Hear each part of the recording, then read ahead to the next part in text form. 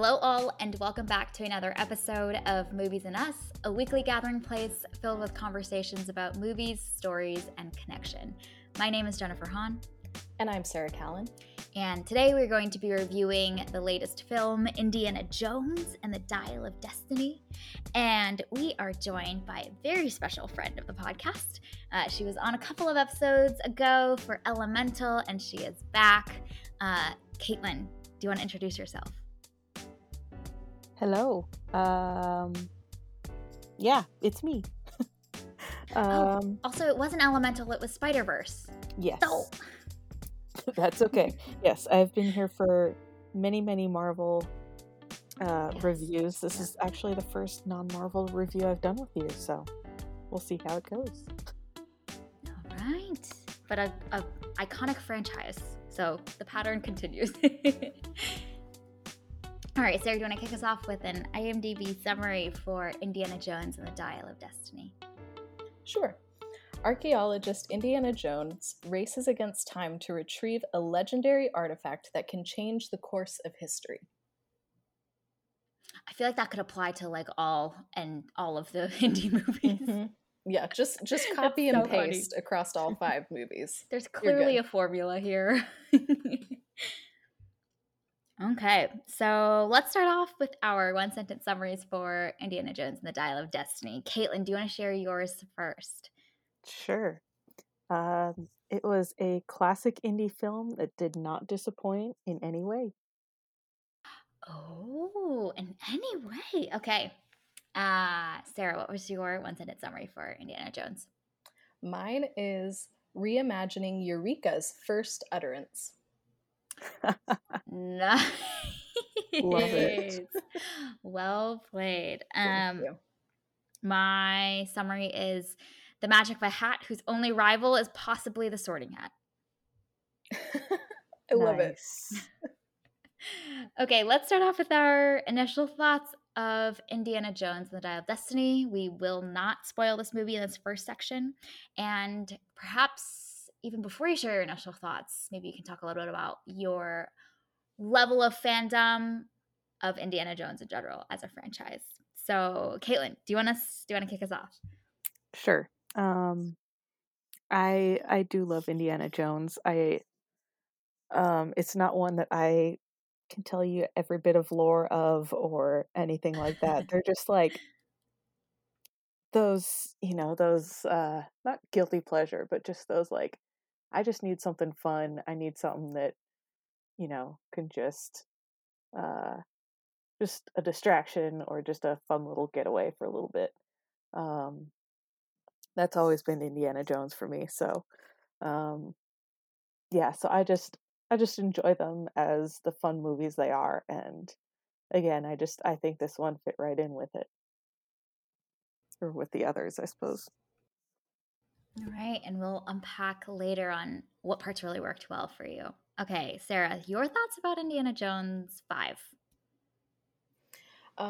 Yeah, I grew up watching Indiana Jones, just a fun adventure movie. And now as an adult, I haven't rewatched them all recently, but I have watched 1 and 3, which are, in my opinion, the best of the 5. I watched those fairly recently. And even as an adult, those are so good. They are so rich. They're so full of action, but they're also just really well-made movies. And so I really appreciate this franchise and what it's done. I think number 5 is fine. I didn't love it, but it wasn't bad. So I think that it is a fitting conclusion to this series, and it pays homage to the first trilogy in a lot of strategic ways that I really appreciated. I still think that they should have just ended the franchise with number 3, just gone out on a high note. But it's a solid entry, and it's a fun movie. It's probably not one that I would watch again, but it was in line with all of the other ones. Yeah, which is, I think, actually kind of challenging to land that like perfect balance of it being on par with the others and not falter entirely, but then also not be like groundbreakingly different. I think usually when something's like in the same vein as the previous entries in the series, they tend to just be judged a lot more harshly. And somehow this one really worked. I had read a bunch of reviews before watching the movie saying that this movie wasn't great, it was kind of a flop. So I think my expectations were much lower and was just so pleasantly surprised at how fun this movie was. I loved it. I thought it was a really good time. Definitely probably like plays it safe compared to other franchises that have done like I think bolder moves for like their final movie and what they want to do with this character. This feels just very much like we're going to take the formula, we're going to do it, it's going to be great, and that's it. It's a fun time. There were some scenes where I was like, man, the dedication to doing like physical action sequences in especially the first few movies, I think really shows a difference between just all the technology that we have now to make it a lot cheaper to do some of the action. So there's definitely some deltas there that I noticed. But man, I just also love this score. I think it's just so strong and just tugs on all the right heartstrings in the best way. So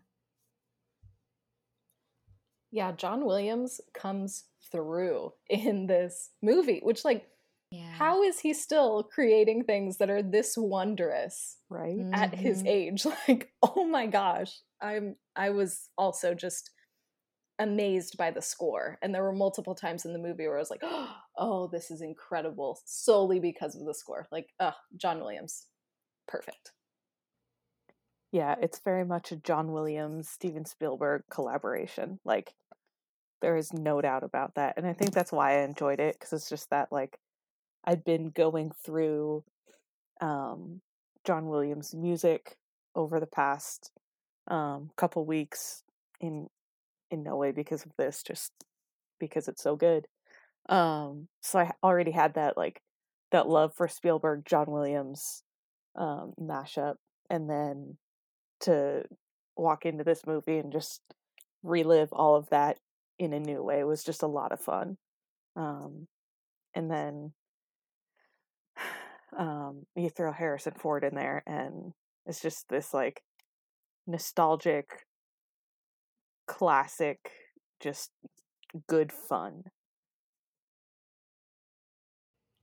Yeah, I love that you mentioned that because there's something about the score in this movie that makes me feel like I went back in time. Like this feels like a movie from a different age, even though it has all of the like modern filmmaking techniques applied to it, of course. But that score just kind of takes you back and it feels like an entry from a different time, which I think I rarely get that feeling now with new movies. Usually there's like a flashier score, but I kind of just love how classic and by the books in the best way this score was. And there's something that feels very simple and straightforward about just give us some great string swells and that classic theme at the like strategically chosen moments, and like I'm sold, I'm emotionally bought in. Okay, so let's include a spoiler alert here. So if you haven't seen Indiana Jones and the Dial of Destiny, we recommend checking it out in theaters. This is one that is so fun to go to watch in theaters. And yeah, we will have full reign over the entire plot from here on out. Okay.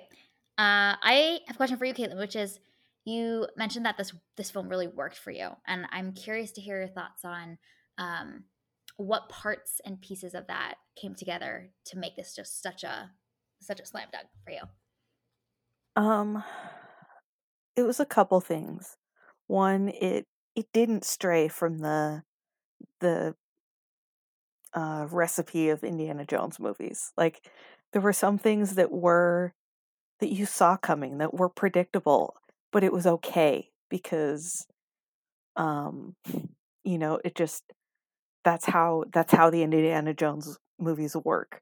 They're not these deep dark mysteries, it's the adventure of it. And um so I enjoyed that, and it didn't try to be something it wasn't. It didn't try to be, um, you know, like you said, a newer, flashier version of Indiana Jones.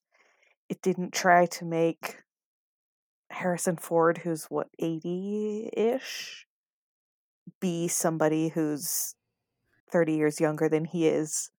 Um, Which is insane that he's that age and still doing this. yeah, exactly. Like, Yeah. Yeah, my he was goodness. 78 when he filmed this. My Good Isn't that goodness, that's gosh. crazy? incredible. And And he's ripped in this. Like, yeah, what? Yeah. yeah, and they let he is, but they let him be 78. Like they even threw some lines in there, that were, I've got a plate in this knee and a screw in that hip, and I was dying for that whole part.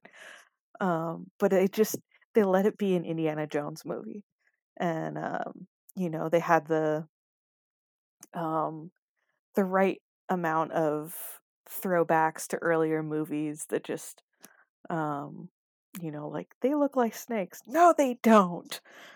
um just things like that. It was what I would expect walking into an Indiana Jones movie, and that was what I wanted. I didn't want something that was trying to be new and crazy and redoing the franchise. I just wanted a good old Indiana Jones romp, and that's what I got. And it was fun to see some of the faces that, there are a couple I expected to see and a couple I didn't expect to see. So that was fun too. Just some of the former characters that we love. So it just, it wasn't necessarily groundbreaking in any way, but I didn't need it to be. I just wanted it to be fun. And that's what it was. Yeah, and it's interesting to me because um, there are so many of these other franchises that follow their formula. I'm thinking about Fast and Furious because it's the obvious one. I think there's a clear formula.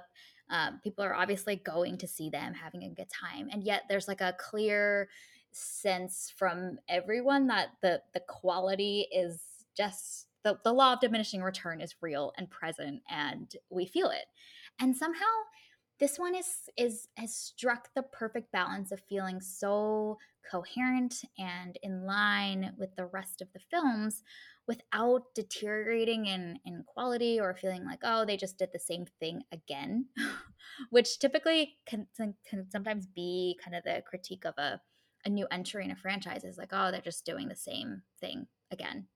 But somehow we're here for it for Indiana Jones. Like, I'm curious your guys' thoughts on why this one seems to work and does not fall into the trap of yet another formulaic entry in a franchise. And in fact, I'm so glad they knew this brand so well and delivered us exactly what we love about this brand again. Yeah, I think it's some of what you just said, like this understanding of what Indiana Jones is, and not trying to be something that it's not. And I also love that the film acknowledges that Harrison Ford is old now. And so Indiana Jones is old now. And there's something so endearing about seeing old Indiana, and it's this character, like if you've watched all the movies in the franchise, you've seen him grow up. You've seen him as a teenager because there's flashbacks in, I think, the third one. And then you've seen him as, this hot stuff archaeologist in his prime. And now we're seeing him as an old man at the end of his life. And I think the film does a really good job harnessing that and understands our emotional investment in him, and gives Indy a pretty good emotional arc that he goes on, so that our investment in the character is not in vain. And I think that that's a big part of it, is just that awareness of who Indy is, what the franchise is, and just staying faithful to that as they introduce new characters, new things to discover, all of that. But Indy is at the core of it, and it felt true to him. Yeah, and he does have this like you said, emotional arc that he goes on, but it's not so overwhelming that it's just like, oh my gosh, okay, we get it. Like you feel outdated. You know, he goes on that journey and he, you know, grumbles along the way as he does. But it's not this, you know, even in the beginning, it's not a woe is me. It's not you know, he's had real stuff happen, and you know, they bring that emotional weight of, if you could go back, what would you do? And he tells this story that just absolutely rips your heart out. Um, but he's not complaining the whole time about how life has been unfair or any of this. You know, um he still has his spark. He's not, you know, given up on life. So they, you know, it's you I guess it's what you want to see from your heroes later on down the road. Like they're looking back at their life, they have regrets, they have, you know, they have successes, and now they're just trying to grapple with what now, what next. You know, while still being, you know, he's still him as well. So, um, yeah, they took all the best parts of him and kept him going, and uh just put him into a new story that had him um kind of forced him to face up to all those things, but again, just not in a way that felt dragging or weary or tiring. Those are really great points, actually, which is that the investment that we have in him as a character, and seeing his change and growth and his life seasons over time helps keep that like strong emotional core. Like we contrast that to say Fast and Furious, where like I don't think anyone's that invested in Dominic Toretto's like life journey, you know, like it begins to be tropey, whereas there is a genuine connection that we have with Indy as he's grown and gone on all of these different adventures, but also experienced life things. And it just is like such a wise framing device to start us off with him in this movie at the beginning of the movie, with him just literally hanging up his hat to dry, right? Like he is done, he's reaching retirement, there he's alone, and he's reflecting about all of the things that didn't go as planned in life. And there's a downcastness, but I think that also makes the times later in the film when he's on the adventure that much more satisfying. You know, like we get to see him back in the saddle, and that is thrilling because we started kind of in a low and then we kind of end on a high, which was just like such a smart character choice and like a framing device for how we start this entire journey, this adventure in this movie. And I love how the film is so intentional in getting us into his headspace. It's not just that like Indy is now a grumpy old man, which I just loved. I loved that scene when he basically yelled like "Get off my lawn" at his neighbors, but it's the apartment version. So good.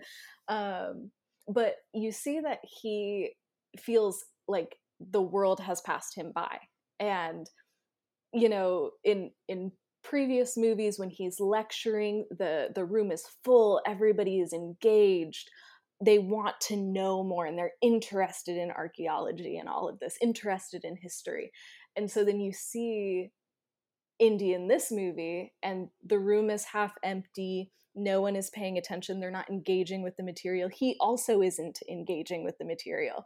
And so you just feel that he is a man out of time, which then relates to the whole plot of the movie and the device being a thing about time and all of that. So I love how that is just organically worked in, and you can understand then by the end why he's like, no, leave me here, where I'm with history, I'm with the thing that I love. And you see that spark in him again that you didn't see at the beginning of the movie when he was in his home.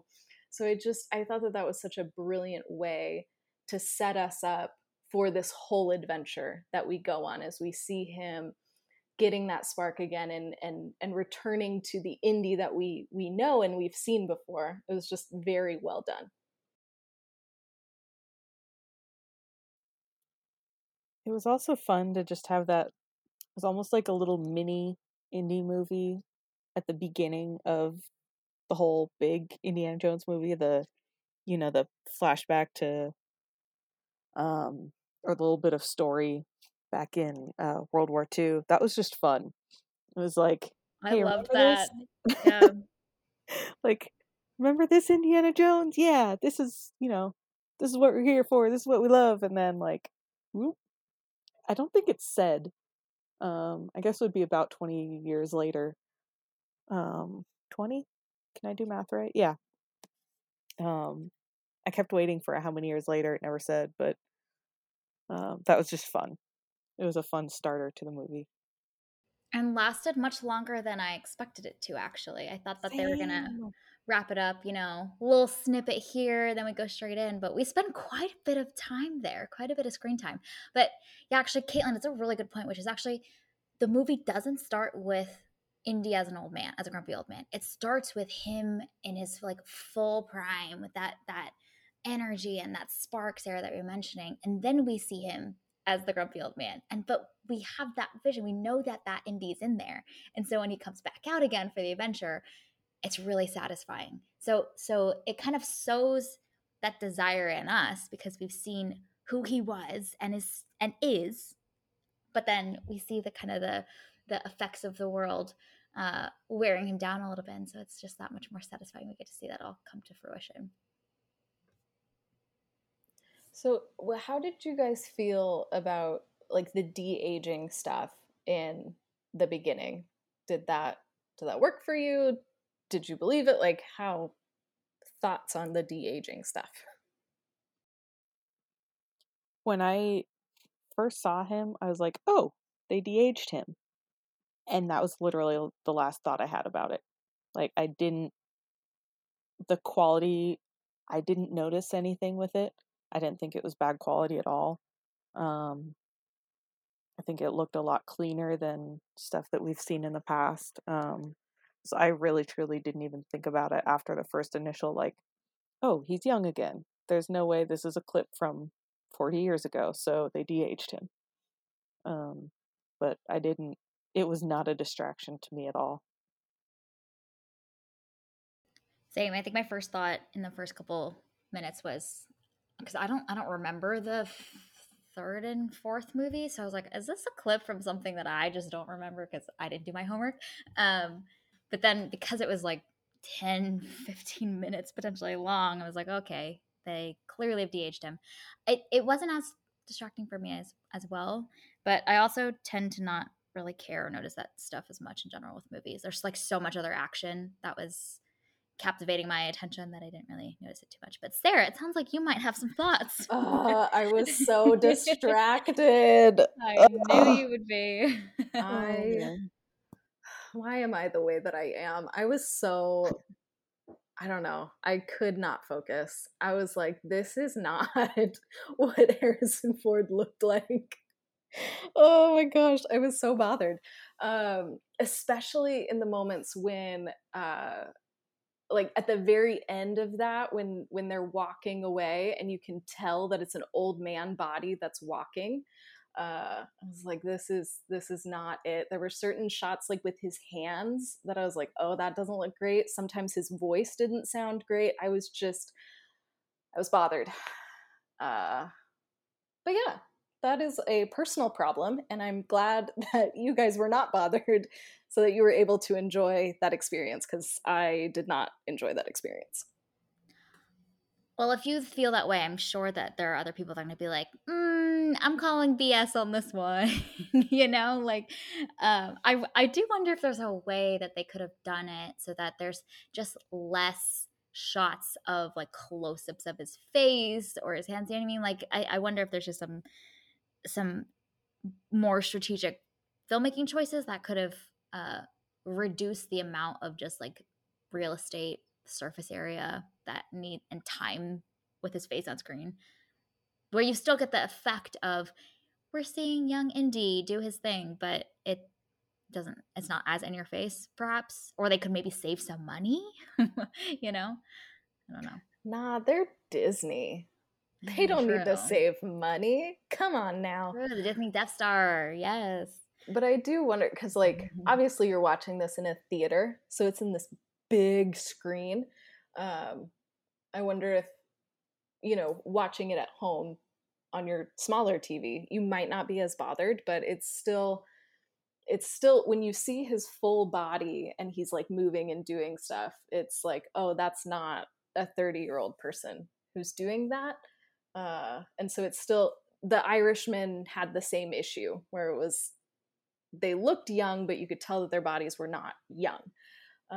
So we still haven't gotten the technology to fix that yet, but we'll get there someday, which is kind of cool, but kind of terrifying at the same time. So things to look forward to. Would a stunt double have done it for you in certain places, like that scene walking away? Yeah, that would have been better. So it's just those little things that I'm like, I wonder why we chose certain things, but I'm glad that I am hopefully in the minority in being bothered. No, I just hate in general that this technology exists because I think that we'll end up using it more and more. Oh Like yeah, I think that a I forget thousand which Star percent. Wars movie, but there was like an entire character where they just like CGI constructed his face, and it's like kind of terrifying and eerie, and it doesn't work at all. I think they were contemplating potentially doing that with the Leia characters one. I was like, oh my gosh, if the technology's there, we're gonna use it. So if it's not, then we have to get, I think, probably more creative with the screenwriting. So I just kind of hate that it exists in general. I know they did like one little scene with Leia. They didn't do too much. They didn't need to. At the beginning of Ant-Man they did. And I guess that's what I have in my head as the de-aging, and this is definitely improved from that. They look more natural, or he looked more natural, and less um, either waxy or kind of mask like face. So again, it's definitely improved, and yeah, I get it. Like, uh, it's something that 10 years ago, 15 years ago, they would have had to work around as far as writing. So um, we'll see how that continues. If for flashbacks they continue to use this, or I don't know. We'll see what happens. Wait, Sarah, question: did it bother you with Mads Mikkelsen's character? Not as much, Mm-hmm. because They they did a didn't better have job with to. it. Yeah, they didn't have to Yeah. do as much with Mads. So it was like, oh, I can tell that you airbrushed him, but it's not. Let's see. How old is Mads Mikkelsen? I don't know. 57. See, that's a much, yeah. The amount of wrinkles you It's get from 57 to 78 yes. is a lot more. Yeah, a lot more. It's And it's even just, I an mean, exponential curve. yeah, as you Yeah. age, like your face shape also changes. Like there's Mm, just yeah. things happen as you get old, and it's fine. It is what it is. But it's hard. It's hard to de-age people, and our technology is can do a lot, but it's still not 100%. And that's all right. Hmm. So while we're talking about, I think, characters in general, I'm curious your both of your thoughts on Helena as a character. She spends so much screen time, and she's pretty integral to this plot. So I'm curious your thoughts on her addition and the way that they designed her character. I am still a little foggy on how she went from, this little girl who obviously saw her dad go a little crazy over this thing. But how did that walk her into a life of crime and caring only about money? And I was just a little foggy on how that happened. Um, that was my biggest thing with her. It's like, okay, you like, yeah, we get it. Indy didn't show back up when he should have, and we don't know at what point her father passed away. Um, was she still extremely young? Was she, more of a teenager or a young woman? We don't know. But we know she got degrees in archaeology and somehow just decided, you know what, I'm gonna, instead of, you know, doing what the people in my life that I looked up to in major ways did with their lives, I'm just gonna go embark on a life of crime. And I was a little foggy on that. So I think that was my biggest qualm with her. Like, how did we get here aside from this being a great um, problem for Indy to have to fix? See, we got there because crime is fun. And that's it. Well, okay then. No, And it's a that is Sarah really Callan in a Oh nutshell, dear. folks. uh, Oh my yeah, goodness. no. It's a really good question. And I think my my question about her is similar. Well, I guess it's not a question, but like my issue with her is similar in that like we get from this like edgy criminal, only out for myself, only out for money jazz. And then like in the last 20 minutes, she cares and is going to risk everything to not only save Indiana, but then drag him back to the present, call Sala, call his ex-wife, like have a whole family reunion, and that happens in like 20 or 30 minutes at the very, very end. And I was like, I didn't love how that jump was made. I understand why we had to go through all of those things and how she had to go from kind of pseudo foe to like friend. I get it, but to me the pacing of that was a little weird. But I I am just a fan of Phoebe Waller-Bridge. I think she is so funny. I loved her in Fleabag.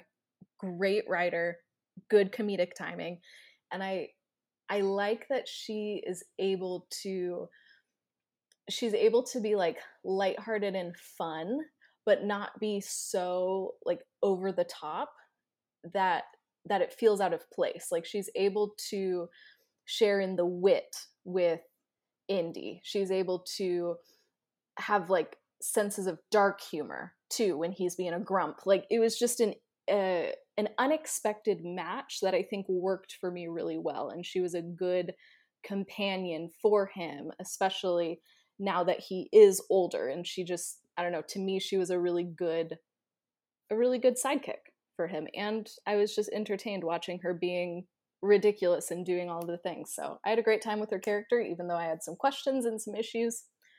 Whatever. You want to go from crime to saving the day? Go for it, girl. Live your life. She was in the presence of the hat, the magic of the hat. You know, it was Oh, working on her the entire time. okay. Got to So change his hearts. yeah, she went from Slytherin to Gryffindor by She the did. end. She just Nice. changed houses because she was in the magic of the sorting hat. Right. I Oh see. goodness. Okay. We understand now. And it makes sense because Indiana hates snakes, so she could not be part of the snake Oh my house. Wow. It all makes sense now. We got it. wow. Yeah, thank you for writing the rest of the thesis for me. That was great. That was great evidence. We got it. Good teamwork, No guys. doubt. That was something.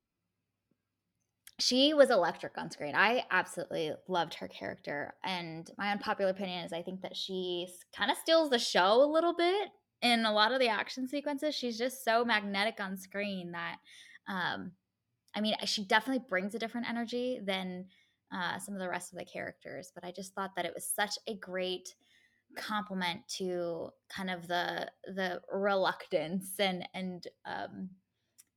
the lower energy and the grumpiness of Indy throughout, and she's this kind of like daring, bold, incredibly energetic character on screen, and that visually I thought was really great for just this kind of buddy comedy chemistry on screen, for lack of a better comparison, where they don't want to work together, but they are forced to, and that kind of creates a really ripe environment for some really fun banter. So I thought that the characterization for her was a perfect fit for kind of this older indie, who's cynical and reluctant, but is getting dragged into this adventure.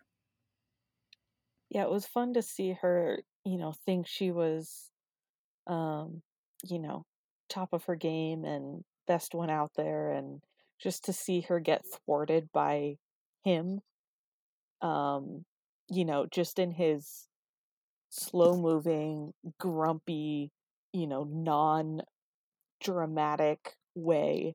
It was fun. I agree to see their banter, but just their struggle of like, um, I've been doing this forever. I know what I'm doing versus I'm the best and I'm gonna do what I want no matter what anybody says. It's because she's basically a teenage rebel against his dad character. I mean, that was the dynamic they had, and I definitely agree. It was a lot of fun, just to see them, their battle of wills go up against one another, and their battle of experience and way of navigating this world that they're both in. Her, kind of in the darker bits, and him more, a little bit on the higher up. So it was just, I agree, it was a fun dynamic to watch.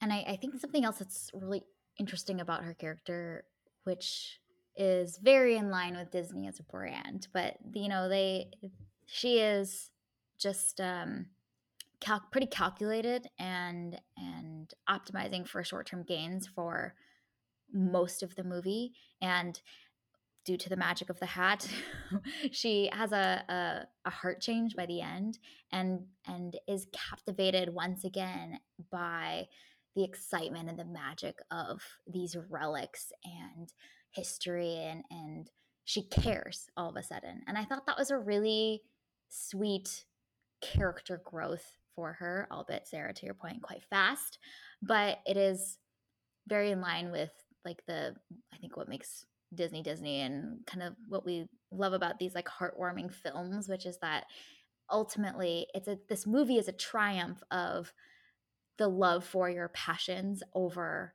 just optimizing for short-term gains and for money and for output. It's like Indy represents the person who's there just because he just loves this stuff, and his superpower is his knowledge and his research because he loves this so deeply, and it serves him well in many situations.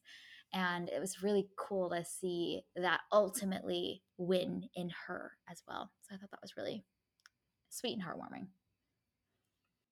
So this could also be titled "The Sorting Hat Conquers Capitalism." Oh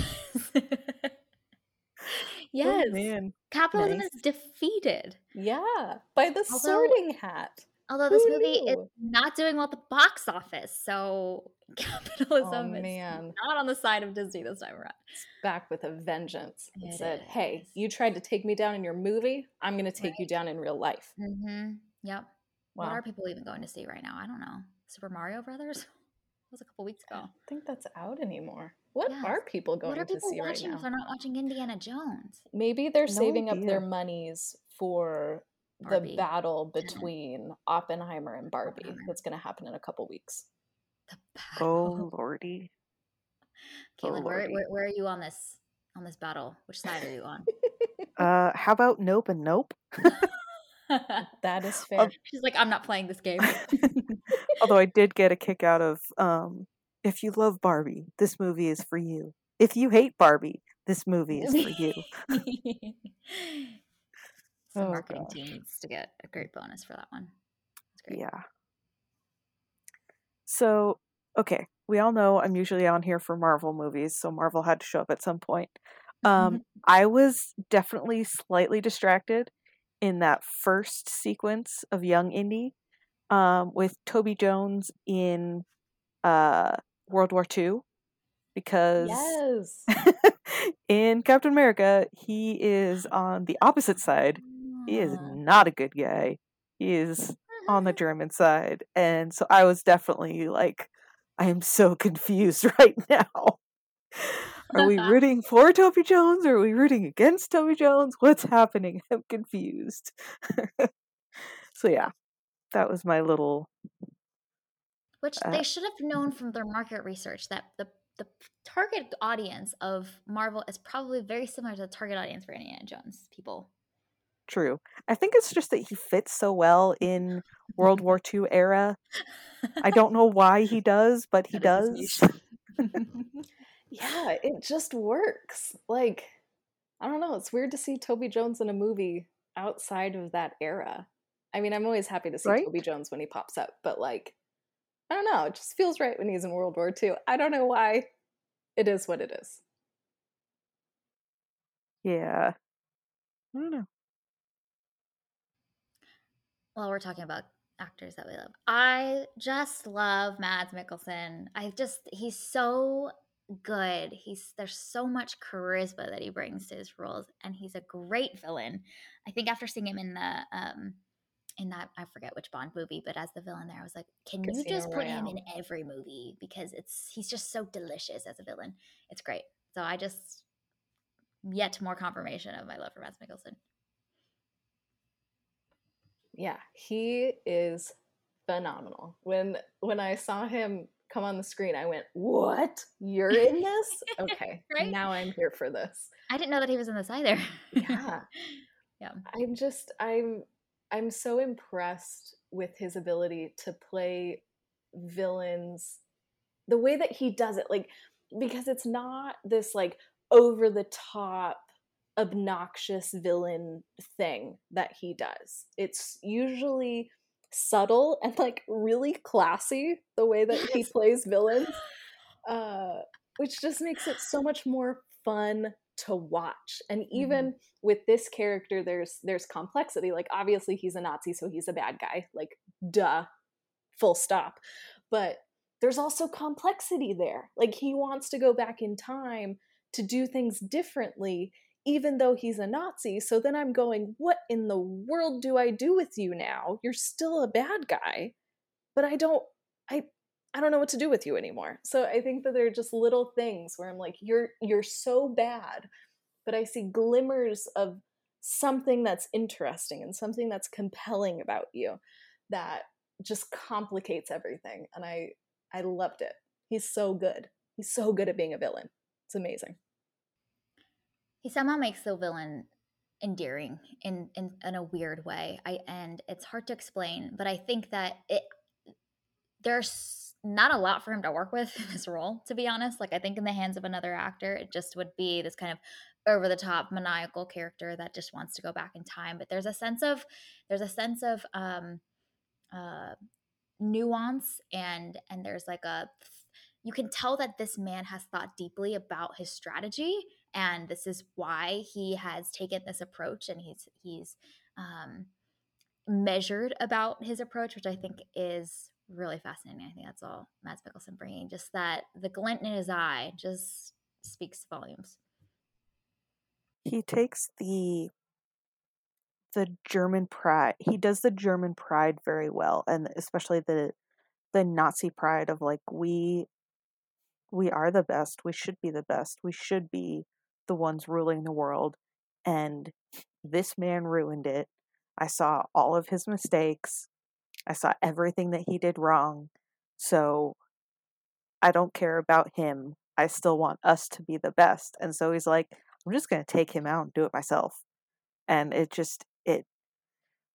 somehow that just embodies that, just that, like I said, that Nazi pride, without it being like if you took out the fact that it was Nazis and how horrible the things that they were doing were, I think if you took that out, it it could be a very compelling thing that he's trying to do.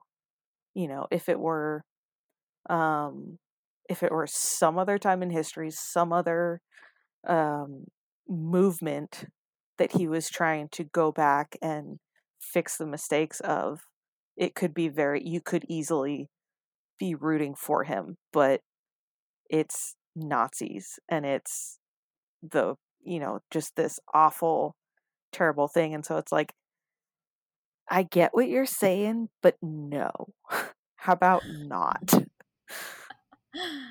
Yeah, I think you're picking up on something which is really great, which is that the sheer audacity he has to even think up this idea to go back and kill the man that he was supposed to be serving all those years, and that he's gone from being this loyal servant of this leader to many years later being like, actually, let's go fix the mistakes is bold and daring, and the out of the box thinking is compelling. So yeah, really quite a thrilling. I appreciate that there was a great villain played by a great actor in this movie, because I think it makes the adventure that much more fun. It makes the protagonist that much more exciting when they triumph as well. Um, but Sarah, you're doing great for those podcasts today. Crimes are fun, and Mhm. gushing about the classiness of our villains. This is fabulous for you. Yeah. Yeah, we're taking all of my weird soapboxes today. Mhm. It's great. We Great. love it. What other weird things do we need to talk about, guys? How about ending up in ancient Rome? Well, not ancient Rome. In the middle of an ancient Roman battle? Mm-hmm. That was fun.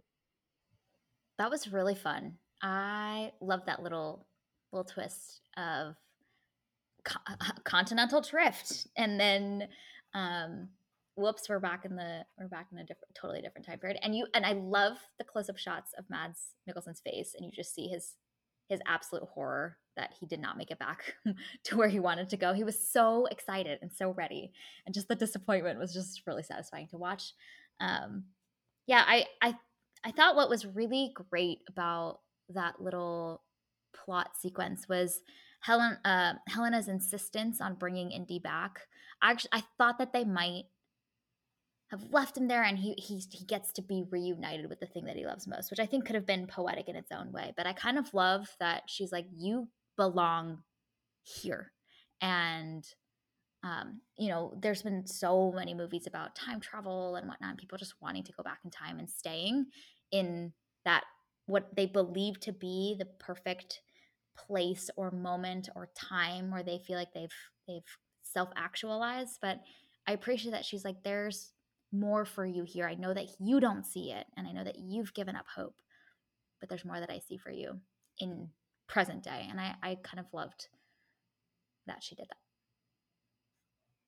The What about y'all? attitude of her punching him in the face But was, to me, very reminiscent of uh Indy pulling out the gun in, I don't remember which movie it was, when it's supposed to be like this big old sword fight. He just like whips out the gun and shoots the guy.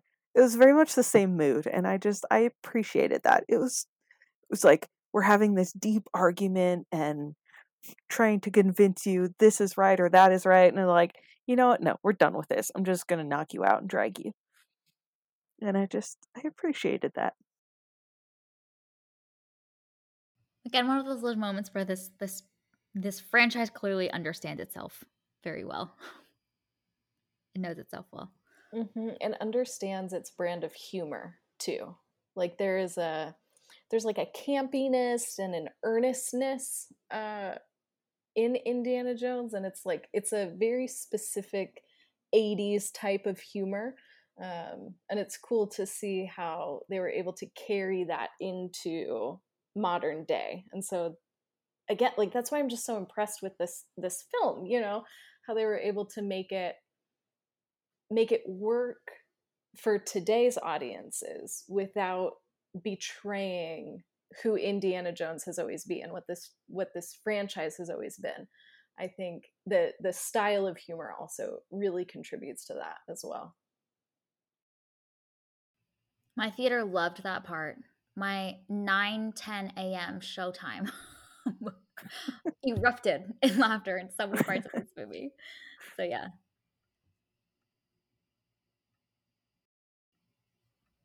I love that they actually filmed on location in all these places.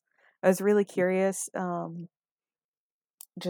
mean, it's Disney, so they can go wherever and do whatever they want. But um, honestly, just with the ages of some of the actors. But look in the credits, they went to Morocco, they went to Sicily, they went to Scotland. Um, I think it was filmed in London, but I just love that they actually went to all these places, both in the movie and went to film. I mean, there was one scene when they were in Morocco. I was like, okay, would it really have been an Indiana Jones movie if there was not a dusty tuk-tuk race through the middle of a cramped city? I Right? mean, really, it wouldn't. That's you have to have that in Indiana Jones movie. And I was just so thrilled. I loved it. That whole scene, I was just like, this is just content for the theme park ride that will be at Right? some point. Like Yeah. that, the way that those tuk-tuks were constructed, I'm like, you could easily fit Yes. 4 people in there, string them all together. Yeah. I want it now. Disney Death Star is very strategic in laying the foundations for their future capitalistic endeavors.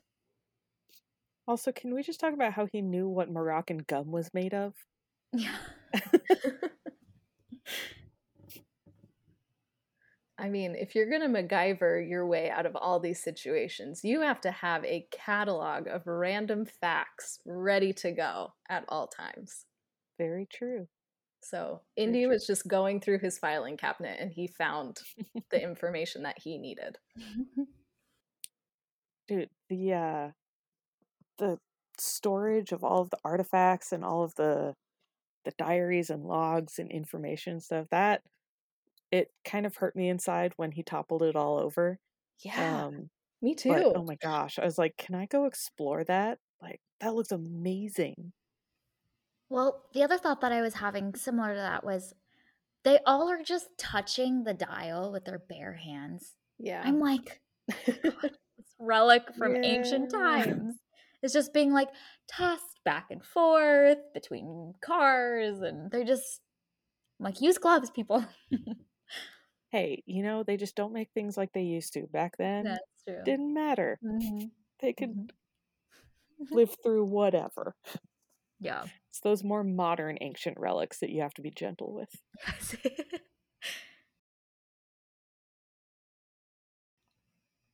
Okay. Any other last thoughts about Indiana Jones 5 before we wrap up?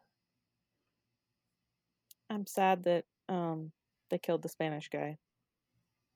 That hurt me I on the inside. yeah. Yes. Also, shout out to Antonio Banderas for Mm-hmm. just popping up in Indiana Jones. Right? That's He was so great. Love great too. that. Such fun color. Okay, can we very quickly talk about pinky rings? There are So, pinky rings in this. Okay, I oh definitely my didn't notice any of gosh, them. this is Too many incredible. things. Okay, so Oh, Caitlin, I have a theory that Oh yeah, does in Caitlin? movies, Yeah, she I hasn't don't had know her that we've talked theory about yet. pinky rings when Caitlin has been on here, but I have this nope. theory that in movies, if you see a pinky ring, that person is a villain. Um, we have figured out that with women, it's like hit or miss, but usually with like males, that holds true. And so anytime I spot a pinky ring in a movie, I bring it up and we have to talk about it. And there are at least 2 in here. There might have been 3, but I didn't get a good enough look to be confident in the third. So there are 2 pinky rings. Uh, and Jen, you did not see the pinky rings. Nope. I just Okay. want to know like how many of your brain cells are just they're like the Amazon Echo, like they're always just like waiting to hear when there's a pinky ring. That sounds very accurate of Sarah, yes. Like Again, there's like a special quota of dedicated brain cells that you have.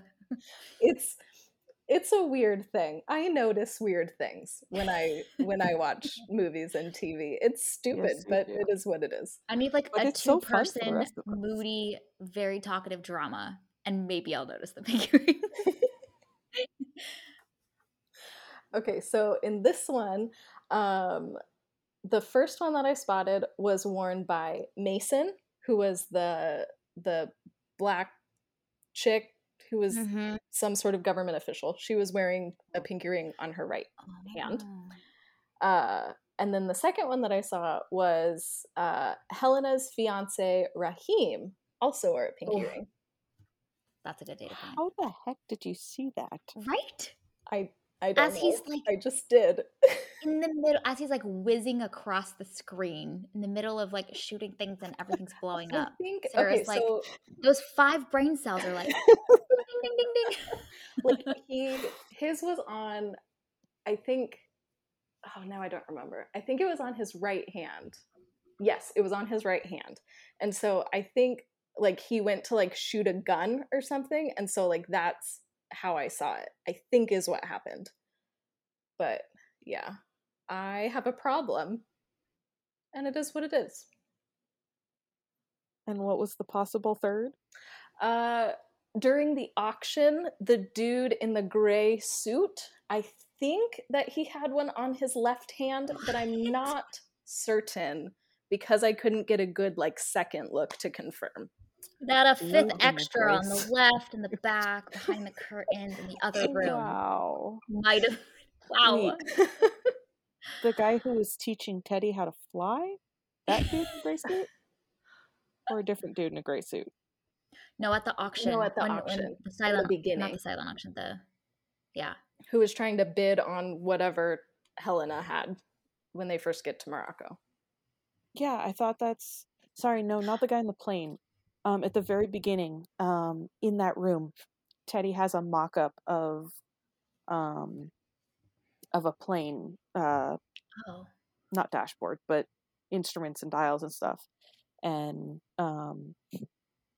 he's like looking at the dials, and this guy is sitting there with a woman, and he goes, "No, no, not yet," or some. He's like teaching Teddy how to fly on this mock-up, like made out of cardboard and straws and stuff. And I think it's the first time we see Teddy when he's kind of being the guard for the auction room, and he tells Indy like, no, you can't go in. He's got a like all the dials and knobs and stuff for a plane right there. and then he flies the plane at the end. So all you Exactly. need Makes for sense. pilot training Yeah. is a cardboard piece of paper that just has some dials drawn on it. I figured that was where he Sufficient. had some semblance of an idea of how to fly the plane because he had been getting Ah, those I didn't even connect. I didn't even know pseudo that detail. lessons. So the sorting hat did not bestow magic plane driving abilities on Teddy. Okay, this is good to know. I mean, that's still pretty magical, man. There was some foundation for the sorting hat to build upon. Yeah. Some like early screening, they were like, oh, like it doesn't really make sense that Teddy can fly a plane, and so then they were like, okay, just go back and put some dials on this cardboard piece of paper in this one scene. That'll solve it. That's all Definitely. you need. Yeah. Yeah, Yeah, really. you're fine. And then you can fly any plane. It's not Any specific to just one because they're all the same. So yes. you got your one universal cardboard dials and you're set. Mm-hmm. It's all the pilot training you need. It's like the Can we equivalent just of talk? bringing a cheat sheet to your like final exam, where you get like one side of a single sheet of 9.5 by 11 paper. Also, that poor guy. He wakes up, I some kid's know. flying his What? plane into the clouds, and suddenly By they're a being shot child. at by Romans. Yes. That's so true. I love when they're all like, the dragon. Yes. We We must must take defeat down the the dragons. dragons. That's great. I mean, what else are you gonna call it? Right? And can we talk about how much stronger their like spears and weapons were than the Right. planes? I know. Like we think we're so advanced, but man, One of those those knocked that into plane you? got Yeah. seriously torn apart. All right. Well, this was our review and discussion of Indiana Jones and the Dial of Destiny. You can find it available out in theaters. Thank you for listening to this week's episode of Movies and Us. And thank you, Kaitlin, for joining us for this conversation. Thanks again. Our name sums it up. We're all about movies and the powerful ways we can connect with each other and the world around us. This podcast is about all of us and our shared stories. Everyone is welcome here, and we're so glad that you hung out with us today. You can subscribe to this podcast on Spotify, Apple Podcasts, Google Podcasts, or wherever you tune into your favorite shows. Drop us a review letting us know your thoughts about Indiana Jones and the Dial of Destiny. You can connect with us on Instagram and Twitter at @MoviesAndUsPod or email us at moviesanduspod@gmail.com. We will be back next week to discuss the film Joyride. We hope you have an amazing week, and we'll see you next